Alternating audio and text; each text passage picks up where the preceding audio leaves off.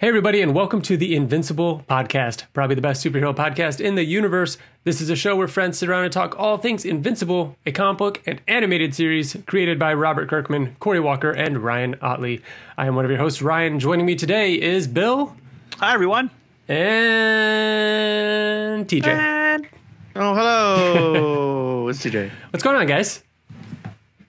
Not much. Yeah. It's good to get back together. I feel like has it been a while or has it not been a while? It We has say that every episode now. not been a That's while. why You know what it is? got it. Do you know what it is? I feel like this is our second episode that we've gone monthly. So we're so used to doing it. We were doing it weekly when the show was out. And then we went bi-weekly for a little while, right? And now we're doing it monthly. This is our fifth episode since doing it monthly. Just about. Maybe Is our it fourth. really? This is episode 105, and 100 was the finale. So we might have done like 105 or 100 to 101 weekly, but then, yeah. But either way. Because we were doing bi-weekly and then we went monthly. Yeah. But it So that does. hasn't been 5 months. It usually does feel a while, even though this one was, I think, a shorter gap. Since recording 104, there's not a whole lot in terms of Invincible news right now. So this is going to be a little bit of a shorter episode, but that's okay. A little more bite size. Doesn't mean it's not as good though. We did do our main topic already, good. and it was an awesome chat with Mike Borkowski, one of the storyboard artists for Invincible. But you'll get to that in a little bit. We do have a few small news items to talk about. First up, I wanted to give a shout out to the Cinema Wins YouTube channel for putting out their Invincible video. I think, does it have a title? One Villainous Scene. Invincible Takes the Subway. So it's, a deep dive into, and Cinema Wins being a channel that is more looking at media in a positive light and being more, positive about it, As opposed to fans like saying this sucks and everything. and just this is looking at terrible and everything stuff. negative about it. Anyways, this was a very good video essay. I really, really strongly recommend everybody check it out.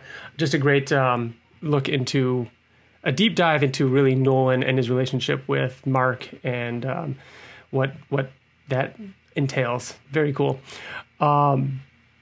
The other things, so we've got some variants. So I don't remember whether or not we announced that these variants were up for sale, but they're being shipped out to people. TJ, did you get any of these from GalaxyCon? Yes, I did, indeed. I am not. I got the. Of course he did, Ryan. I'm not sure if they're still available. But No, if I you, think they sold out. did they? But if you were able to snag them, they should be shipping out. You did, TJ, get the there was a blank variant, which is cool that there's now more blank variants going out there, as well as I have it right here, Raphael Albuquerque cover. Yeah. Who was awesome. He's a really cool artist. And he killed Invincible on This that is cover my first too. It was exposure awesome. to it. To what? To the his art. cover? His art. Oh, okay. I don't think I had been familiar with it. So these are previously. these are just random variants that they released? I'll show or you, like though. Okay. Raphael Albuquerque did. Oh God, I hope I'm not wrong, but the Scott Snyder vampire one that is super popular, and I cannot think of the name, even though I know it very well. Oh, I saw that on Twitter. Yeah. And then, of course, a blank one. So that's exciting. Those are out there. And then I just recently saw Sean Kirkham retweet another cover that looks like it's going to be coming to the Comics Vault Live WhatsApp. Sorry, Raphael Albuquerque, American Vampire is what he did with Scott Snyder. Mm-hmm. Anyways, yeah. So back to the What's Not comics. WhatsApp. Yeah. So the variant. Tyler Kirkham posted. He's like, "Oh, this is exciting because this is my first time ever drawing Invincible." No, it's not, because I have a commission from him from years ago, and it's funny because Tyler Kirkham and Ryan Otley are like really good friends. Yeah, that looks sweet. It looks fucking sweet. So they're really good friends. They like go golfing together and shit, right? So I went to C2E2 a few years ago, and I got an Invincible from him, and he's like, you know what's weird? I've never drawn Invincible, and he drew it. So yeah, I got the original. I forgot which one that is. So when we're done, you should send that to me because I want to see it. I'll hold it up to the screen. You got it nearby? The actual one? I got or it on my Instagram. Or just send it to me, and maybe I'll pop it up on screen. So yeah, that's cool. That's going to be maybe available at some point in the future through Whatnot. Maybe a CVL thing. Not sure, but that is a very, very awesome cover. I wanted to see what you guys thought of this. I don't know if you saw the results, but I put a poll out there because I was curious. Because every month or so, Fortnite is in the news because so and so has a skin in the game, and you can play as anyone and their mother. And so I was like, you know what? If Invincible skins came to Fortnite, and I don't know if either of you know how much a Fortnite skin would cost.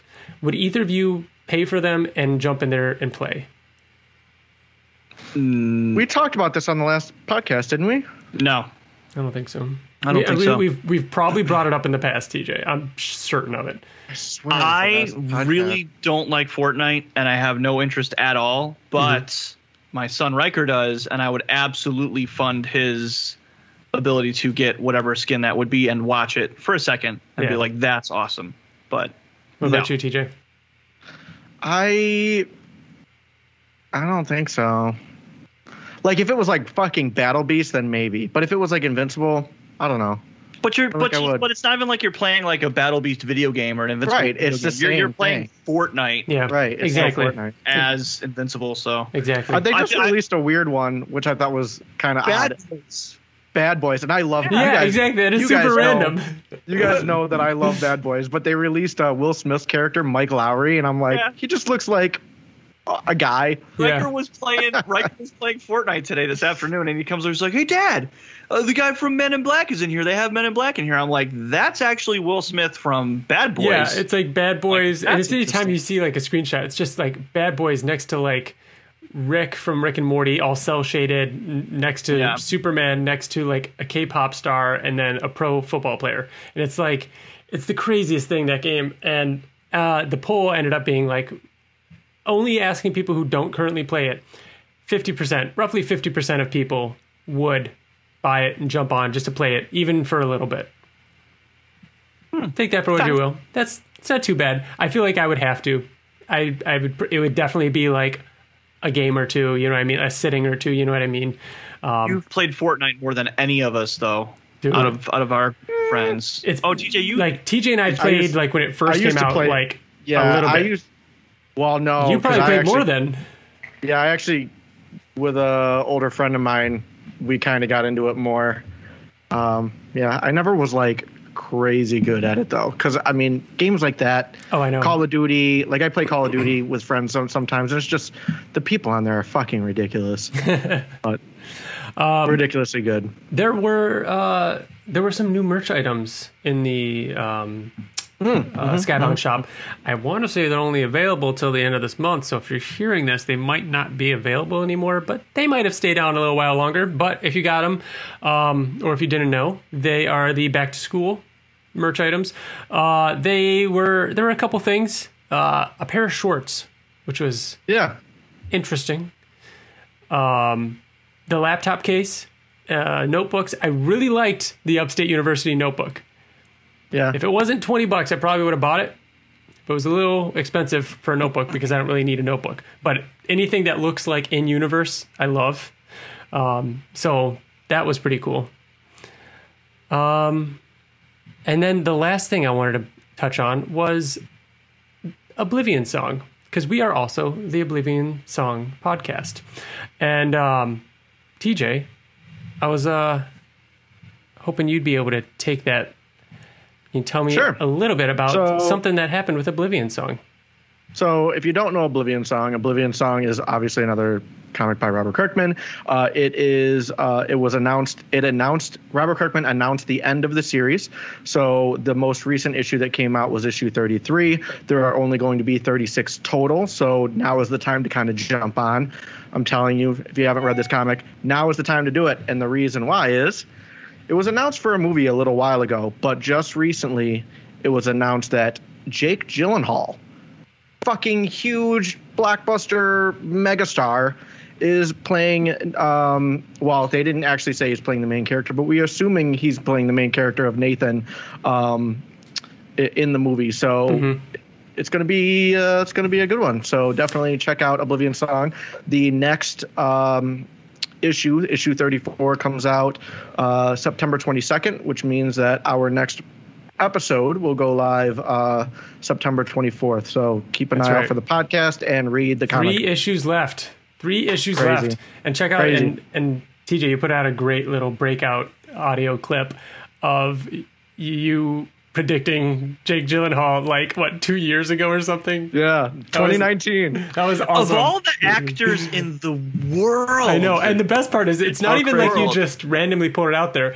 You pulled it out there, named like 5 other actors that people would probably name before him, and then said and then doubled down on Jake Gyllenhaal. Yeah. What are the odds, man? I love it. Crazy. And it's documented proof, so it's not just like hearsay, like, oh, we said Jake Gyllenhaal. Like, it's fucking You found it, and then that's great. Posted it. So if you want to check out that clip, go to it's at Oblivion Podcast is our Twitter handle, but it's the Oblivion Song Podcast on Twitter. Check it out. We kind of know what we're doing here, guys. Yeah, I guess the exact release date of the animated Invincible show, and TJ guessed the fucking lead actor to Oblivion Song movie. So that's right. Stick around. Yeah, that's right. I'm up for a prediction. Something I say might come true. I'm due. What, Ryan? What is the date that season 2 will premiere of Invincible? Make it early so it'll come true. I'll give you. Stick with Q1. Stick with Q1. No, hold on. Don't influence. Yeah. What year are we in right now? We're in 2021 right now. What year is it? February 2023. I'll give you a month and a year. Gotta give me a date. You gotta give me a date. I'll give you a date if I can look at a calendar. Yeah, get a calendar. I'll say the second Friday. The second Friday in February of 2023.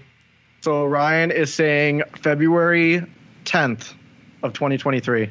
Not gonna Friday, happen. February 10th, 2023. There it is. There's a prediction. All right, moving on. Speaking of the animated series, we're going to go now to our main topic of the show, which was having Mike Borkowski, a storyboard artist for season 1, join us for a really, really lovely chat where we got to ask him all kinds of questions like, what do you do? How do you do it? And then wait, what do you do? We only ask the hard hitting questions here at the end of the podcast. No, we had it was a really great chat, and talking about the behind the scenes a little bit of the Think Mark scene, obviously, and his reaction to not only that but the reception of the show, and getting the job and things he'd worked on in the past. But it was great, and so that's coming up right now. Enjoy.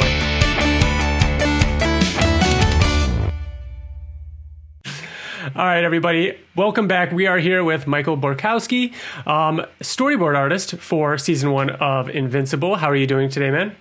Good. How you guys doing? Doing really well. Thank you so much for joining us.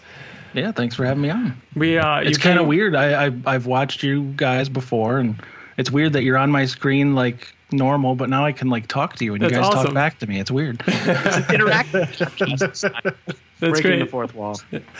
You came highly recommended from Jeff Allen. We had that fun chat with him a couple months ago, the supervising director on the show, and since then we've been really looking forward to having you on, because especially early on when Invincible got announced as an animated series, we became very aware of how little we actually know about the entire process. So it's been fun over the course of a couple of years, meeting different people on Twitter, or just kind of thinking more about how the process actually works and what goes into it. Like, we couldn't believe that voices are recorded before anything's drawn, like that kind of stuff. And I think Bill just found that out like right before we went live, like just now. So yeah, but before we get into Invincible, can you tell us a little bit about like what you did previously, or if there's any other shows that you had worked on or anything like that? Yeah, I've been working in animation as a storyboard artist for, I guess almost 25 years. Wow. And I started out as a cleanup artist, working on like Jumanji and Dragon Tales and Big Guy and Rusty the Boy Robot and Godzilla and stuff like that.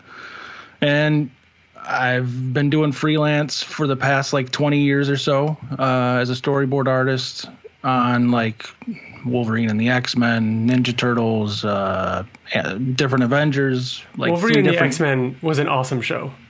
It was a very underrated show. Really good, man. And my God, that finale too. Like, it was so good.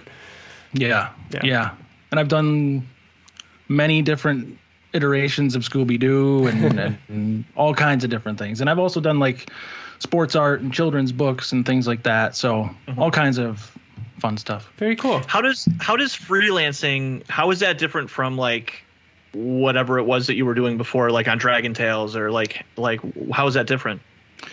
Well, when I first started out, this was the late 90s, I got a job at Sony Animation in Los Angeles, so I moved out there.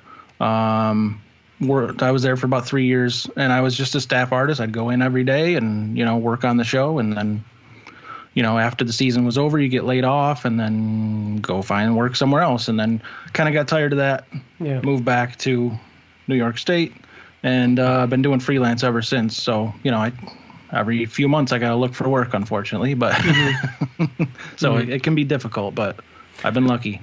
How is that with... Go ahead, TJ. No, go ahead. Well, I was just going to say, how is that with... Well, trying to figure out how to word it, because Maybe TJ should have gone. Yeah, you're bouncing from different projects, but different projects have different, artwork or different art styles. Like, is that something that is a struggle, or is it because you're storyboarding, is that not so much of a factor? It can be a struggle. Like I said, I've worked on stuff like Jumanji, Dragon Tales, Wolverine and the X-Men. Those are very different styles. So I've had to learn how to draw in different styles. Because you do need to, as a storyboard artist, you don't need to be usually exact on how the show looks, but you want to be as what they call on model as possible. Yeah, makes sense.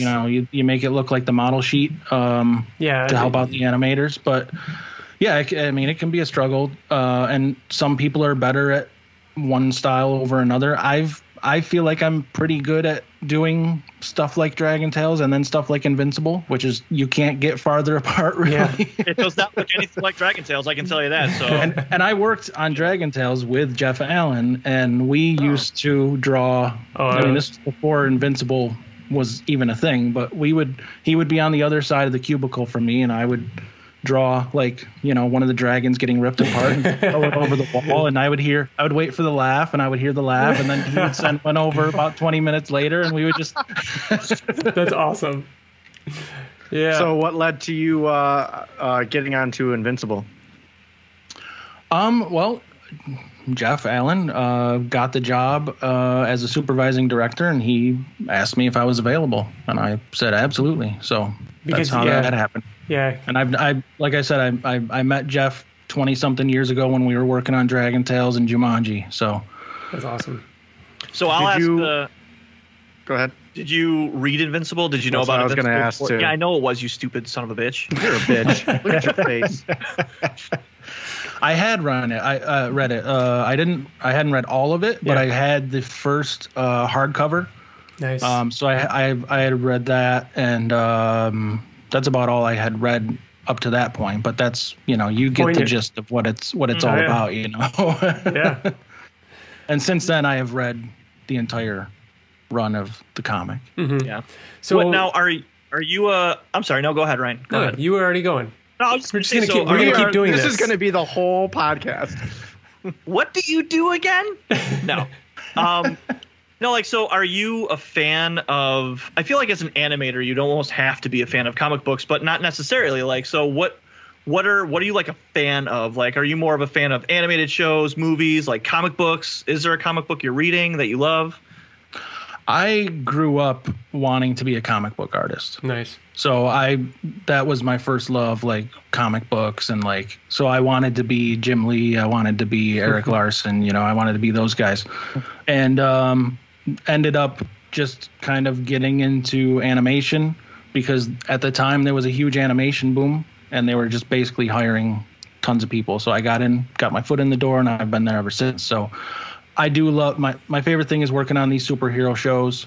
I've done other shows where, I'm just doing it because I need a job, but when I'm doing the superhero stuff, I feel like that's my bread and butter. Nice. And so what is it like early on in Invincible? Like we talked about before, not really understanding too much of the process. So you're just getting like, is it, and I'm trying to think of what Jeff described it as, basically like an assignment. Like, okay, Mike, we want you to do this section, and here's the audio for it. Do you know the backgrounds yet? Do you know anything at all? It's kind on this show specifically, it was kind of different because when I came in and when Jeff came in, a lot was already started. So I remember my first scene that I worked on was, I forget which episode it is, but when Nolan goes to Darkblood's office. Oh, nice. And they have that's the first scene I boarded. And he says, go fuck yourself? Yeah. No that's way. The first scene I worked on. And when I was given that sequence, it was already boarded by someone else, but they wanted it. They, just wanted a different direction on it. So that can happen, or they just give you the script, they give you the audio, they give you the designs, and they just say, go, Wow. Like a whole sequence can be boarded and you go in and just change things here and there to make things work better. So there's different ways. Which one is revisions? Is that completely redoing like you did with the scene with Damien, or is it like just coming in and tweaking something, or is that both kind revisions? Of both, yeah. Okay. Both of those are revisions, yeah. Okay. Anything where the sequence has already been boarded, you're doing revisions, or sometimes you're just cleaning stuff up. Everything's good, but the drawings are very rough and they need to be cleaned up and put more on model. So I'll do that stuff too sometimes. Yeah. So when you're storyboarding, so we've seen some storyboards that you've done, specifically like the animated version of the storyboard, but animated version of like the Think Mark scene, and it's the show. Like it looks exactly like the show. So when you're storyboarding, like what is it that you're looking at to reference that style of art? Like how does that happen? Well, we have the model sheets of the characters and we have the backgrounds. For that sequence, I did look at the comics to try and I would try to. It's really tough because a lot of people want their comic book adaptations to be exact panel by panel, but you kind of can't really do that because they're two different mediums. So, but I did look at the comics and see if there was anything I could reference or, hit that one shot. So I would definitely do that. But for the most part, you're just given the script and you're given the audio, and then you just got to make it work. Mm-hmm. That's such an interesting thing. Crazy. And something else I wanted to make sure we talked about was that actually, like, how do you know when it's too much? Like you don't want to be too faithful to the comic, but and I know saying faithful is the wrong word, but like you're saying, it just doesn't work sometimes, and that's fascinating to me. That it's not that we didn't want to. We wanted to try and change it, but it just might not look right animated for that sequence and for it to be framed that way. And that's fascinating to me. So in the script, let's say just for that specific scene, the Think Mark, in the script, does it say like Nolan? Does it say he points to his head? Does it say like squatting over Mark Bloody? Like what, or how much is like you being like, I feel like he would look like this, and this is what? Well, because I remember even early on, someone pointed out the fact that he does this, and it was kind of the Whiplash thing, right? You know what I mean? Like, you know what? Yeah. Totally. Didn't even have it in my head. Yeah. But I saw that, and I was like, oh my god, I wasn't even thinking of that. No, I just get the audio. I get the script, I read the script, and I don't have the audio yet. So in my head, I'm thinking, okay, this is how I would read this line, but I'm not an Oscar-winning actor, so what do I? Then I got the audio, and oh my god. Yeah, right?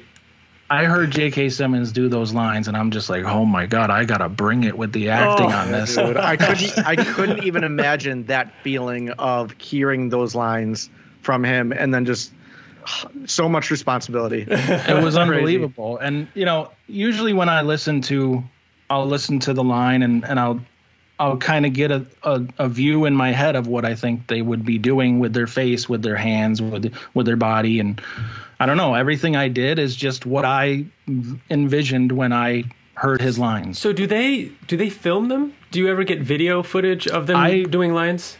I mean, I guess they did film them because I've seen them post things, but I was never given anything. Interesting. I never saw anything. Because you'd think that would help too. Audio. Or not? I mean, maybe it would help, but I kind of feel like it might box me in a little too much to where I'm like sticking too faithful to that instead of just doing what I hear and what I think would work with the way I have it constructed. And then you're referencing J.K. Simmons and not the character model maybe a little too much, or sure, maybe.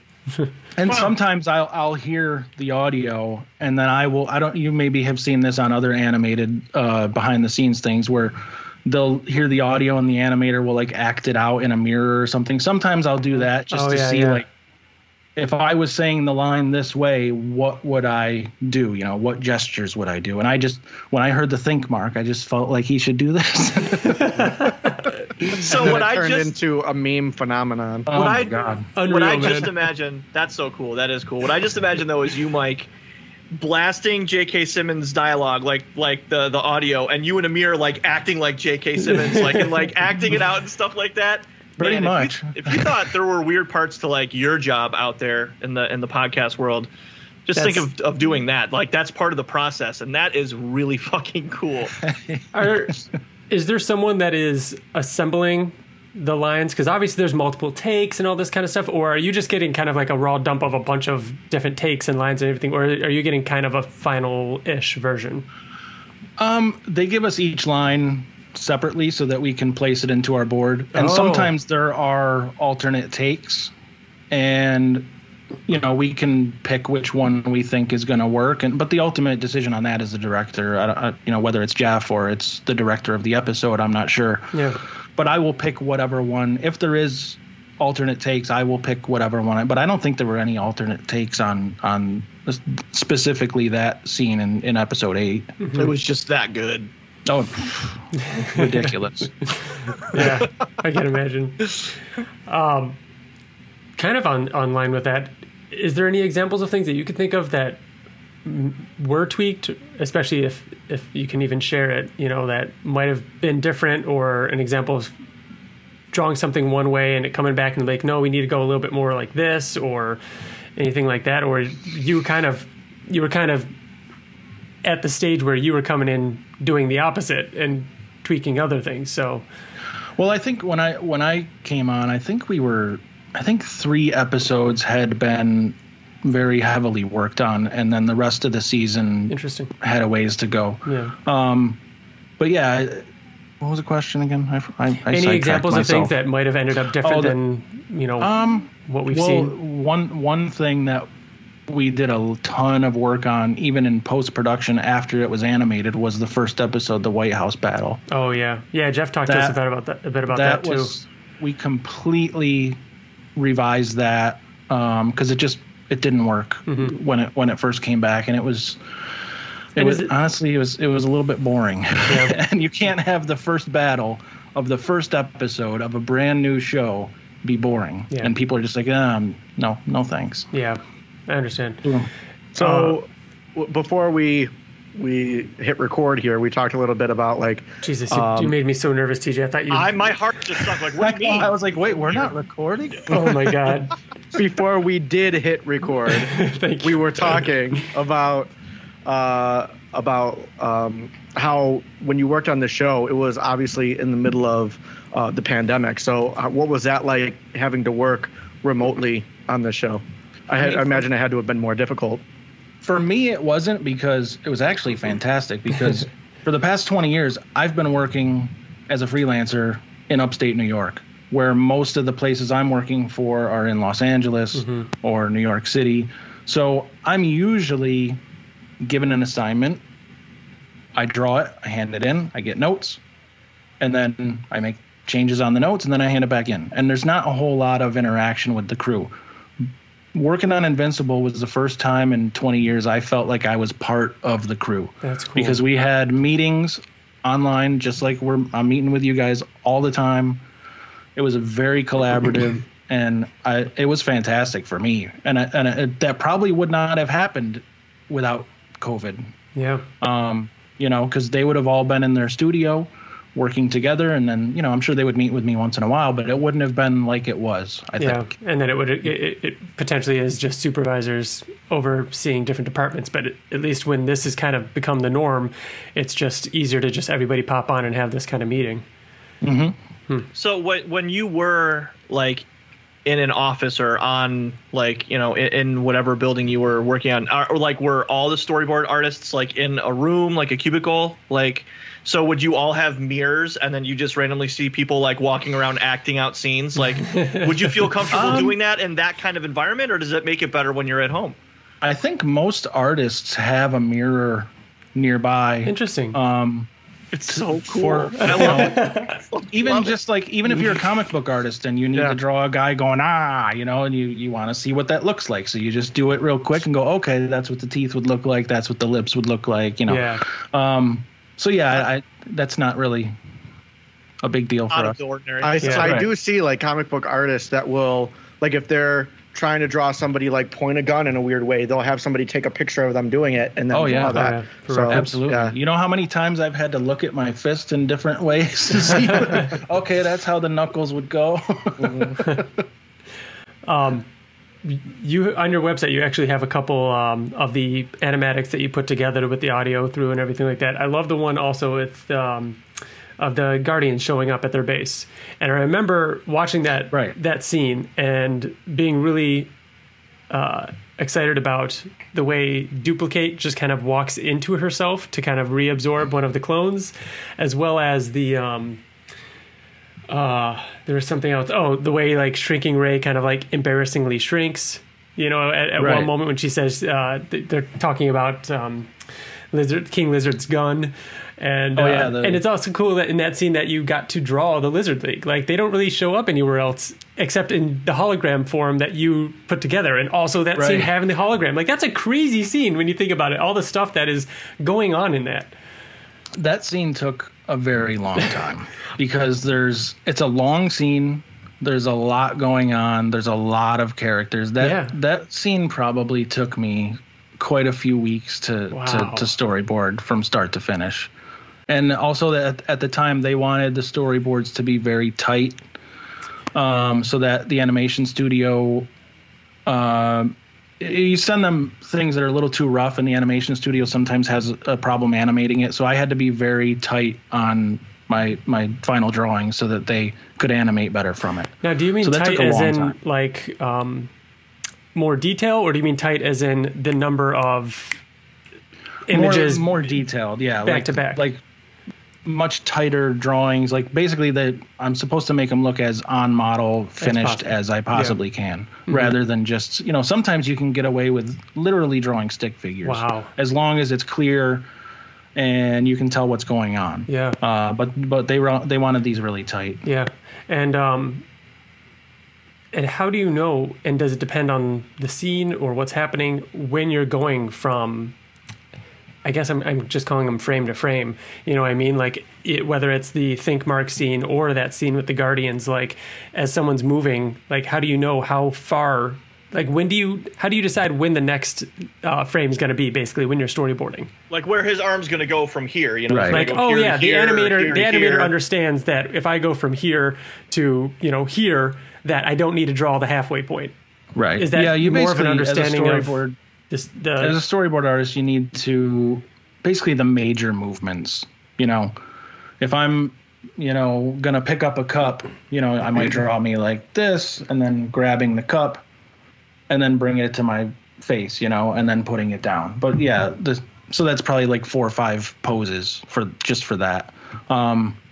Listening to, going back to that Think Mark scene, when I read the script and I see his dialogue, I'm thinking, okay, that's probably like 4 or 5 drawings. But then you hear J.K. Simmons do it, and it's like, oh my God, I think I have to draw a drawing for almost every single word. And sometimes for multiple drawings for one word, because his inflection on certain words, like, just it calls for another pose. Yeah. And I think when like the the one thing where there wasn't any dialogue. It was just Nolan getting up and going like this, struggling with it. Even that was just like 5 frames. That was like and that was right? My homage to Christopher Reeve in Superman the movie, where Lois dies and he shoots up into. I was like, man, this is almost the same moment, because he gets mad and then he just takes off. Dude. That's really awesome. Great. That's a really cool fact there. Yeah. Although it did say in the script, Nolan's looking around. He looks at what he's done, and he's really struggling with what is happening and what has he done. So it worked in that scene. I wouldn't just shoehorn that in just for no reason. Yeah, no, of course. So you've done things that aren't based on anything. So like Dragon Tales or any original work. So do you find it easier or harder when you actually have like a reference point, an actual comic book with these frames drawn out? I feel like sometimes that could almost be a struggle because, like you said before, you don't want to be shoehorned into like, get that out of my head. I want to be as original as humanly possible. Like, how does that? Do you like having complete like your imagination run wild with whatever the script shows you, or having kind of a template there with this being an adaptation? I think it does help to have the reference of the comics. Because the iconic shots from the comic, like when Nolan flies away, I pretty much took the same exact pose because you kind of have to. Like you need to hit that pose, Which I appreciate because when those moments happen, it's important. Right. So many people appreciated that though. Yeah, like that was because that was such an iconic moment of the comic. Perfect. Right. So when I got assigned that scene, I'm like, okay, I got it. I gotta hit that pose. And it might even say in the script, like just like in the comic, but like you had to hit that. Yeah. So stuff like that is good, but in the other end of it is there is such a you guys are huge fans of the comic. You guys want I would watch you guys while we were working on the show and be like, you guys want certain things, and I'm like, oh boy, they're not getting that. Damn, that's so weird. Oh, they might get this really thing, weird, but they're not getting that thing. Oh my god. Something else I was thinking about when you just said it. The White House scene. I was watching that one too that you had, and it ends kind of mid-scene. Are you ever tackling a scene with another storyboard artist? Like you have this sequence. That White House sequence, I'm pretty sure everybody touched at some point. So how does that work with that? Like, are you're assigned? Okay, you got this until the Maulers throw those guys up in the air. Omni-Man and Immortal save them or whatever, and then it just cuts. Like, are you ever like? Do you ever go a little bit further to give the next storyboard artist their space? Like I'm trying to picture how you guys just don't have a bunch of things that don't feel like they fit together. Well, on that one, I had done a lot of work on that entire sequence, but then this was getting towards the end, and Jeff basically said, hey, that scene where Immortal grabs those guys and he tosses them in the air? Yeah. We need you to reboard that. So basically taking it from, and I think I have it on my website, that short little sequence is the only thing I did in that little window. So he just you cut over to Immortal fighting one of the Mauler twins. He's throwing the guys up in the air. Omni-Man grabs them, and that was it. So it's totally normal for them to get storyboards of a scene, and it just kind of, not drastically, but kind of pretty clearly change storyboard artists. Like, okay, that looks a little different from the previous scene, and now this scene looks a little different, and this scene was worked on 2 years ago, and now this one, and it's up to the animators to just kind of put the coat of paint on it that makes it all even.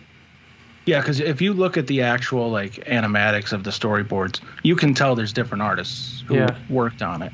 But yeah, that's the job of the animator to make it all, and that's why they have the model sheets. They go make sure everyone looks the way they're supposed to look, because in the storyboard, it's completely different styles. That's great. I mean, we're supposed to stay as on model as we can, but it's just not possible because we all have our own different styles. Mm-hmm. I just can't believe that it's as crazy as thinking that there with one movie you'll have like 80 directors and you're like, well, okay, Steven Spielberg, you did a really great job on this scene, but can we get Christopher Nolan to like just direct this one little scene? Like that, well, because we not originated, but this podcast started because it's like comic book, one writer, rotating artists between Corey and Ryan, couple different colorists, and it's like, this is all you got. Like, this is the team. And now it's like there's dozens and dozens of people that have touched this. We're so stupid, like, and we're so ignorant. Honestly, I mean, you've obviously listened and watched, but when we're like, "Where's the show? Why is it taking so long?"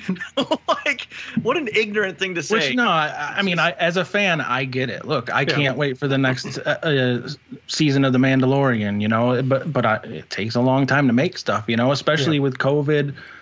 I think, didn't Robert even say, like, if it wasn't for COVID, this show would have come out. Yeah. You know, probably a year earlier than it did, you know. Yeah. Right. So yeah, but yeah, it takes a long time to do this stuff. Oh yeah. What a scary thought, because who knows what it could have been. I honestly think it could not have been executed better. Yeah, we were so happy with it. But yeah, I feel like whatever iterations that it went through, like, helped the team, like you said, like the camaraderie and how you as a storyboard artist felt for the first time, like part of this group. Who's like, you feel that in this show when you watch it, you feel the love that went into it. And I feel like had it come out a year prior, would we have been happier that it came out sooner? But would it have been as like good? I don't think it would have been as good if it came out sooner. That's crazy. Thank you then. And definitely everyone that worked on this show. I mean, it was definitely, look, it's our jobs, of course, but it was definitely like a labor of love. Like, we all really wanted this thing. We knew it was something that could be cool and different in the superhero animated space, and you know, we all put our all into it. Yeah, and it showed. It was so cool seeing so many different creators that worked on the show on Twitter, just like gushing about how great of a job it was and how happy they were working with such cool people. Putting so much into that too over such a long period of time and being such a big part of the show. What was it like seeing it kind of come to fruition and seeing the you know, it basically be successful? The entire reception of the whole thing. I've never worked on anything. I've worked on a lot of shows over 20-something years. I've never seen a reaction like this. Like, seeing the reaction videos on YouTube was just, I mean, I was in tears, like, just like so proud of the show, and just like, it was unbelievable to see, you know, people's reactions to, especially the end of the first episode, where they're just like, what the? Yeah. And I'm just like, yeah, it worked. And then seeing people's reactions to the final episode, and you know, personally for me, seeing that, because I did the sequence towards the end where Mark and Nolan are on the mountain, and all the, you know, where will you be, or what will you have after 500 years and all that stuff, and like seeing people's reaction to that, which I know it's a huge it's going to have an impact whether I did a great job or not, but I was so happy with how it came out, and seeing people's reaction to that was just, man, I've never had that feeling from anything I've ever worked on before. Like, it's just, I was so proud of it, and it was just great. I mean, we've read it and we've talked about it a million times. It's an ongoing theme. Like, at the last issue, the last thing, oh, what will you have in 500 years? You know, the little that he has at the end. Like, it's so iconic, and yet, dude, like, you could have done whatever kind of job you wanted to, but the way that it was done, I feel like all three of us, when we were watching it together, like, we were like, oh shit, should we cry in front of each other? Because I always talk, and we've seen it and we've read it and we talked about it, and yet it still made us, like the Invincible podcast, fucking cry when we saw it. It was so perfect. Me and Bill always talk about watching it with our mothers, and like our mothers like bawled. Oh yeah. Well, I watched it with my wife, and we were sitting on the couch, and she knew I'd worked on this scene. And when that scene ended, and I don't even know what happened to me, I just started absolutely bawling, because I was so proud of it, and I just felt like the colors, because when I do it, it's all black and white, and like, so the colors and the music and the acting, and like when it all came together, I was just so proud of it. I just started bawling, and like, she looks at me and she's like, oh my God, are you okay? I was like, I was just so, man, something just hit me, like, man, I was so proud of it. Just everything coming together. Oh. Yeah, it was perfect. God, it makes so much sense when you watch something that is so good like this show and you hear about these types of feelings and emotions that went into it. It makes so much sense. Like, God, we're so lucky to have had this show. We're so fucking lucky. Thank you a million times. Yeah, like, of honestly, course. God, to you and I'm so glad you guys like it because, like I said, I've been watching you guys for a while. I would see you guys get excited about it and like, where do you think season 1's going to end? And like what do you think's going to happen in season 2? And like, how far do you think they're going to go? And it's like, we wanted to make sure the fans were going to be happy. Yeah. That's great. You guys nailed it. Thank you so much. And I we'll wrap it up here, but I wanted to give you a shot to, announce anything that you might be working on or talk about, where people can follow you or find you or anything like that. Yeah, I mean, I'm doing some storyboards on other shows right now that I can't talk about, unfortunately. But if you go to michaelborkowski.com, a lot of my work that I've done over the last 20-something years is on there, including some of my Invincible storyboards. Yep. All the links to my social media is on there, and yeah. Awesome. Thank you. Thanks again, man. This was so great. I had a really great time doing this. Yeah, thanks for having me. It's fun. Being animated now, like having the animated series, and that's what we're going to be talking about. We needed this interview to like understand how to like talk about it going forward. So we appreciate having you on the show. Know so little. I know. It. Yeah, that's true. But we've learned so much from talking to all you guys. Yeah, so, of course. Again, thank you a little bit that we have. Like we said, there's so many people that go into it. We've talked to a supervising director and a storyboard artist. You know how many other? Yeah. we still need to get Jason Mantzoukas on. We need to get that side of it. That was fun storyboarding his stuff too. Like I had that whole Rex sequence in the in the Guardians of the Globe headquarters. That was fun. Yeah, that's great. All right, man. Thank you again. Thank you. See ya. See ya. Bye.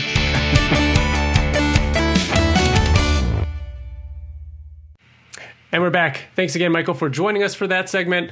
And we really hope everybody enjoyed a look behind, the scenes a little bit on what goes into storyboarding and creating the animated series. So we are going to go now to a couple emails. Remember, if you want to be a part of the show, you can email us at theinvinciblepodcast@gmail.com. You can also find us over on Facebook, Twitter, YouTube, all that good stuff. You can also send us an email through the website where we have a handy reading guide, all of our episodes labeled and listed, and that is theinvinciblepodcast.com, like one of our emails did. TJ, you have that one. Oh, super duper. This email is from Aiden, who says, "Hey guys, I recently just finished the entirety of Invincible, by far my favorite comic and comic hero ever. Now that I've burned through this whole series in under a month, what comics do you guys suggest I read? I would prefer something superhero related, but I'm always very willing to read something non-superhero, as long as it's good. Thanks, guys, and keep up the great work. Love, Aiden." All right. First, so we have to bring up the obvious. I'm going to start. Okay, we'll get the obvious one out of the way. Just Saga? No, Radiant Black. He was looking for something superhero-ish? Yeah. Yeah, Radiant Black. Also because we're fucking in the comics. Yes, so you're right. Yeah. Radiant Black absolutely, because you can get out on the ground floor. Well, that's what I was going to say. You can finish it in like a day because there's 7 issues out now. Yeah. I was going to start with some short things, but then when you said the obvious, I'm like, we always suggest Saga because that's an epic. If you want another huge epic that kind of has somewhat of an ending right now where you can just get caught up before it eventually some year comes back, then Saga is the way to go. But yeah, Radiant Black is awesome for a standalone right now that there's not a ton of issues. I think 7 came out most recently. 7. Yeah. There's several reprinting, so you shouldn't have too hard of a time finding them. Other than that, the writer of Radiant Black is also a diehard Invincible fan, and so and again, check it out. There's a little Easter egg of us in there, which is really fun.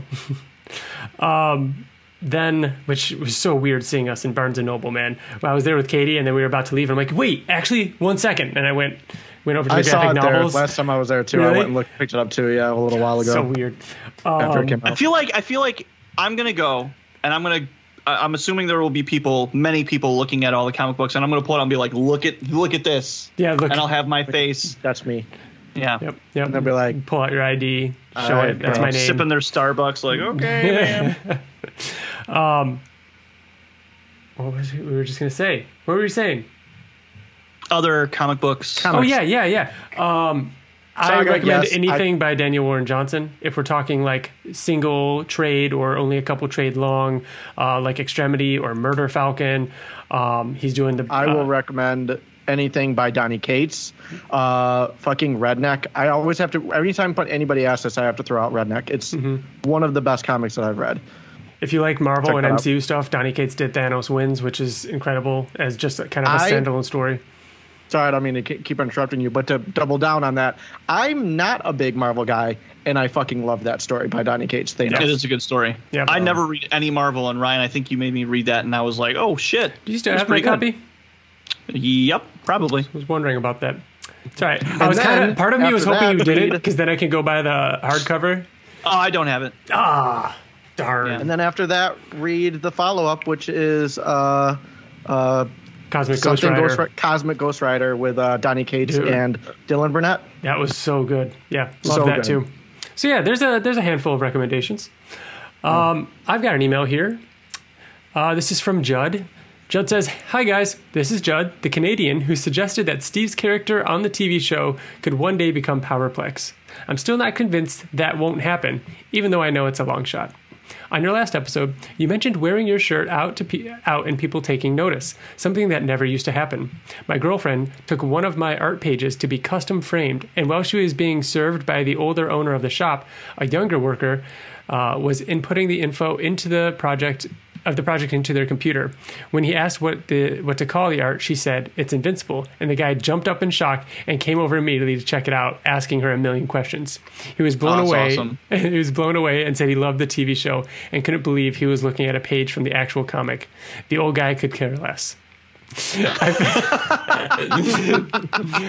I've also had friends recommend the show to me, thinking it's not something I'd like, not realizing that I own every issue of the comic and have been quite obsessed for nearly 15 years. Anyway, fun times, eagerly awaiting Steve's transformation into Powerplex in Season 2. Love, Judd." And he includes the picture, which maybe I'll try and insert this too into the video of our podcast right now. Awesome page, and I love this, man. And I have an example of this, so I might do this.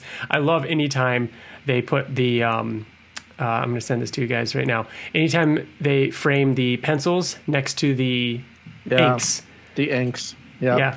So it's a page of Debbie and Tara. And if I zoom in, I can get the exact issue number because I'm trying to remember. That looks sweet, like on the 137. white wall, Yeah. behind it too. That It just looks awesome. really classy. Clean. Very clean. Yeah. Awesome, Judd. Thank you so much. There's nothing better than getting that feeling of like not too long ago something similar happened to me again, where I had to get like rewiring for cable, and there were two cable guys that came in, to my place, and one of them, the younger one, around our age, maybe a little younger, saw the wall behind me of original art there. He was like, "Holy shit!" and like flipped out, and I was like, "Oh, awesome! Have you read the comic?" He's like, "No." I was like, "Don't look too closely." Don't look. Yeah, you don't want to. He's like, "All right, I won't." He's like, "I won't," but yeah, it's awesome when you get that. That's kind pretty of cool. validation of shared love it's out in the world now. So Yeah. Which, speaking of, I didn't know you got that T-shirt, TJ. I like that one. Oh yeah, it's got on the back. It's the same thing as the front. It's like It's all their backs, right? Exactly. Yeah. That's really cool. I like that one. I was hanging out with a friend of ours today, and he was behind me. He's like, "Why is your shirt on backwards?" I'm like, "It's fucking not, dude." Oh, so it actually says Invincible backwards too? Yeah, it's literally funny. them gathered around Invincible backwards. That's like, funny. Yeah. All right. Before we wrap up, is there one or two things that you guys have really been into lately that you just really want to share? Something you've read, watched, played? I'll start. I did finally finish Ultra Mega. I had read the first issue a while ago, had gotten all the issues, but didn't, just for whatever reason, read them all. They're double-sized, and there's 4 of them. But I just sat down and finished them all within the last couple of days, and it's just fucking crazy. Did you end up reading the whole thing, TJ? I didn't read the most recent one, Yeah. but other than that, yeah. Yeah, and then there's a little side story in Skybound X and everything. Like it was really. Oh, I gotta go back and read that one too. You should. It doesn't spoil anything for like you can read it after you read issue 1. Like it was very, very good. It's crazy. James Herron is insane. It's just like crazy, insane kaiju type action. Some of the goriest stuff I've ever read too. Yeah. And we've read Invincible. Yeah, dude. Yeah, Bill. Yeah. I think you'd do it. I should give it a go. I think you'd like it. 4 double-sized issues. I'll share. Okay. We talked a little bit on Oblivion Song about this, but I did just get a PS5. I fucking, in like 2 sittings, beat Miles Morales. That's crazy to me that you went through that so fast. It's so short. Would you agree that it is, that from a gameplay standpoint, it is better than Spider-Man? No, I don't agree. Really? I thought gameplay it's better. Yeah. Ryan? No, in all cases, I actually might have liked Miles Morales more. Well, okay, so gameplay-wise, maybe. It's been a while since I played the original Spider-Man, so maybe. But story-wise, for me, it wasn't even close. Not even close. Yeah. I remember there were so many shock factors in the original, like in Marvel Spider-Man for PS4, when it originally came out. Yeah. But I don't know. Maybe the gameplay. It's just been a while for me to really pull that. But I just started Ratchet and Clank, and I've played every single Ratchet and Clank game ever put out there. I always play that. Mm-hmm. I've been waiting, obviously, to play this for PS5. I'm like maybe an hour and a half into it, and I already think that this may be the best one. It has potential to be the best one. Just the dimensional rifting, how fun that is. That looks awesome. And is it gorgeous on your TV? It is. It's beautiful. Yeah, I bet. That's cool. The only thing I've been doing is working, and then I occasionally come home because it's the end of summer. So like my kids are so busy with like baseball wrapping up, and so I don't really get to do a lot of stuff. But I've been playing, and I talked about this on the Oblivion Song podcast, the DLC for Ghost of Tsushima, Ghost of Iki Island, and it is so awesome. It feels so good to be back in that game. Yeah. What a fucking when I was playing it the first time, I was like, it's just another open world game, and it's just like, I don't know why it's winning like Game of the Year and everything like that, but after going back to it, after not playing it for a while, I'm like, oh yeah. I remember. So awesome. Give it a go. If you like the original game, you have to play this. I plan on playing it over the winter. That sounds like a really good winter game for me. After my busy season is over, I can jump into something nice and meaty like that. I'm also really excited for another MCU movie in theaters this weekend with Shang-Chi, and What If is obviously amazing. And What If's great. Between those two things right now, and like Marvel is just like sustenance right now. I'm loving it. Or Shang-Chi is going to be probably my favorite Marvel movie. I'd say within the last. You don't know that though, and you're committing to it now. So even if it's bad, you're going to be like, "Yeah, it was great." No, Bill would love to say that it was awful if it wasn't good. We've said, we've said this 2 times this podcast, and I'm going to go for 3 times. I'm going to double down and say it again. That I am going to. Is it going to be in your top 5 MCU movies? It will be. Yeah, probably. Okay, so that's kind of that's kind of quantifiable. We could figure that out. So so I'm hearing really good things about it. So I am excited about it. I will say the thing is that like one thing that Marvel does well is super quick fight scenes, like Civil War, like the first time we ever saw Black Panther in Civil War, like all that fighting with Black Widow and like all that stuff, like they do all that stuff really well, and that's all this movie I think is going to be. I'm hoping that the story can hold it up, cool, and it's not just good. It's pretty cool because that of the fighting. Disney Plus put the Iron Man 3 one shot or whatever out on Disney Plus just to watch All Hail the King. So if you haven't watched that, definitely watch that, because that is definitely going to tie into Shang-Chi and connect all the Mandalorian stuff, or not Mandalorian, Mandarin stuff. Yeah. So yeah, very cool. Can't wait. And then, like I said, What If is just some of the best MCU stuff ever. It's just so fun, and can't wait for more of that. All right, guys. We're going to wrap it up here. Remember, if you want to be a part of the show, email us at theinvinciblepodcast@gmail.com. You can find us all across the internet, and we appreciate you checking us out. The outro music and intro music is by our friend Wyatt Lane. You can go check out his music and follow him over on Twitter. His music is on Spotify, SoundCloud, YouTube, Apple Music, all that kind of stuff. You'll find it, Wyatt Lane. Other than that, I think that does it. That about does it. Thanks again to Mike Borkowski. Yeah. Thank you, Bill and TJ. And we're out. Have a good night. Good night, everybody. Bye. Bye.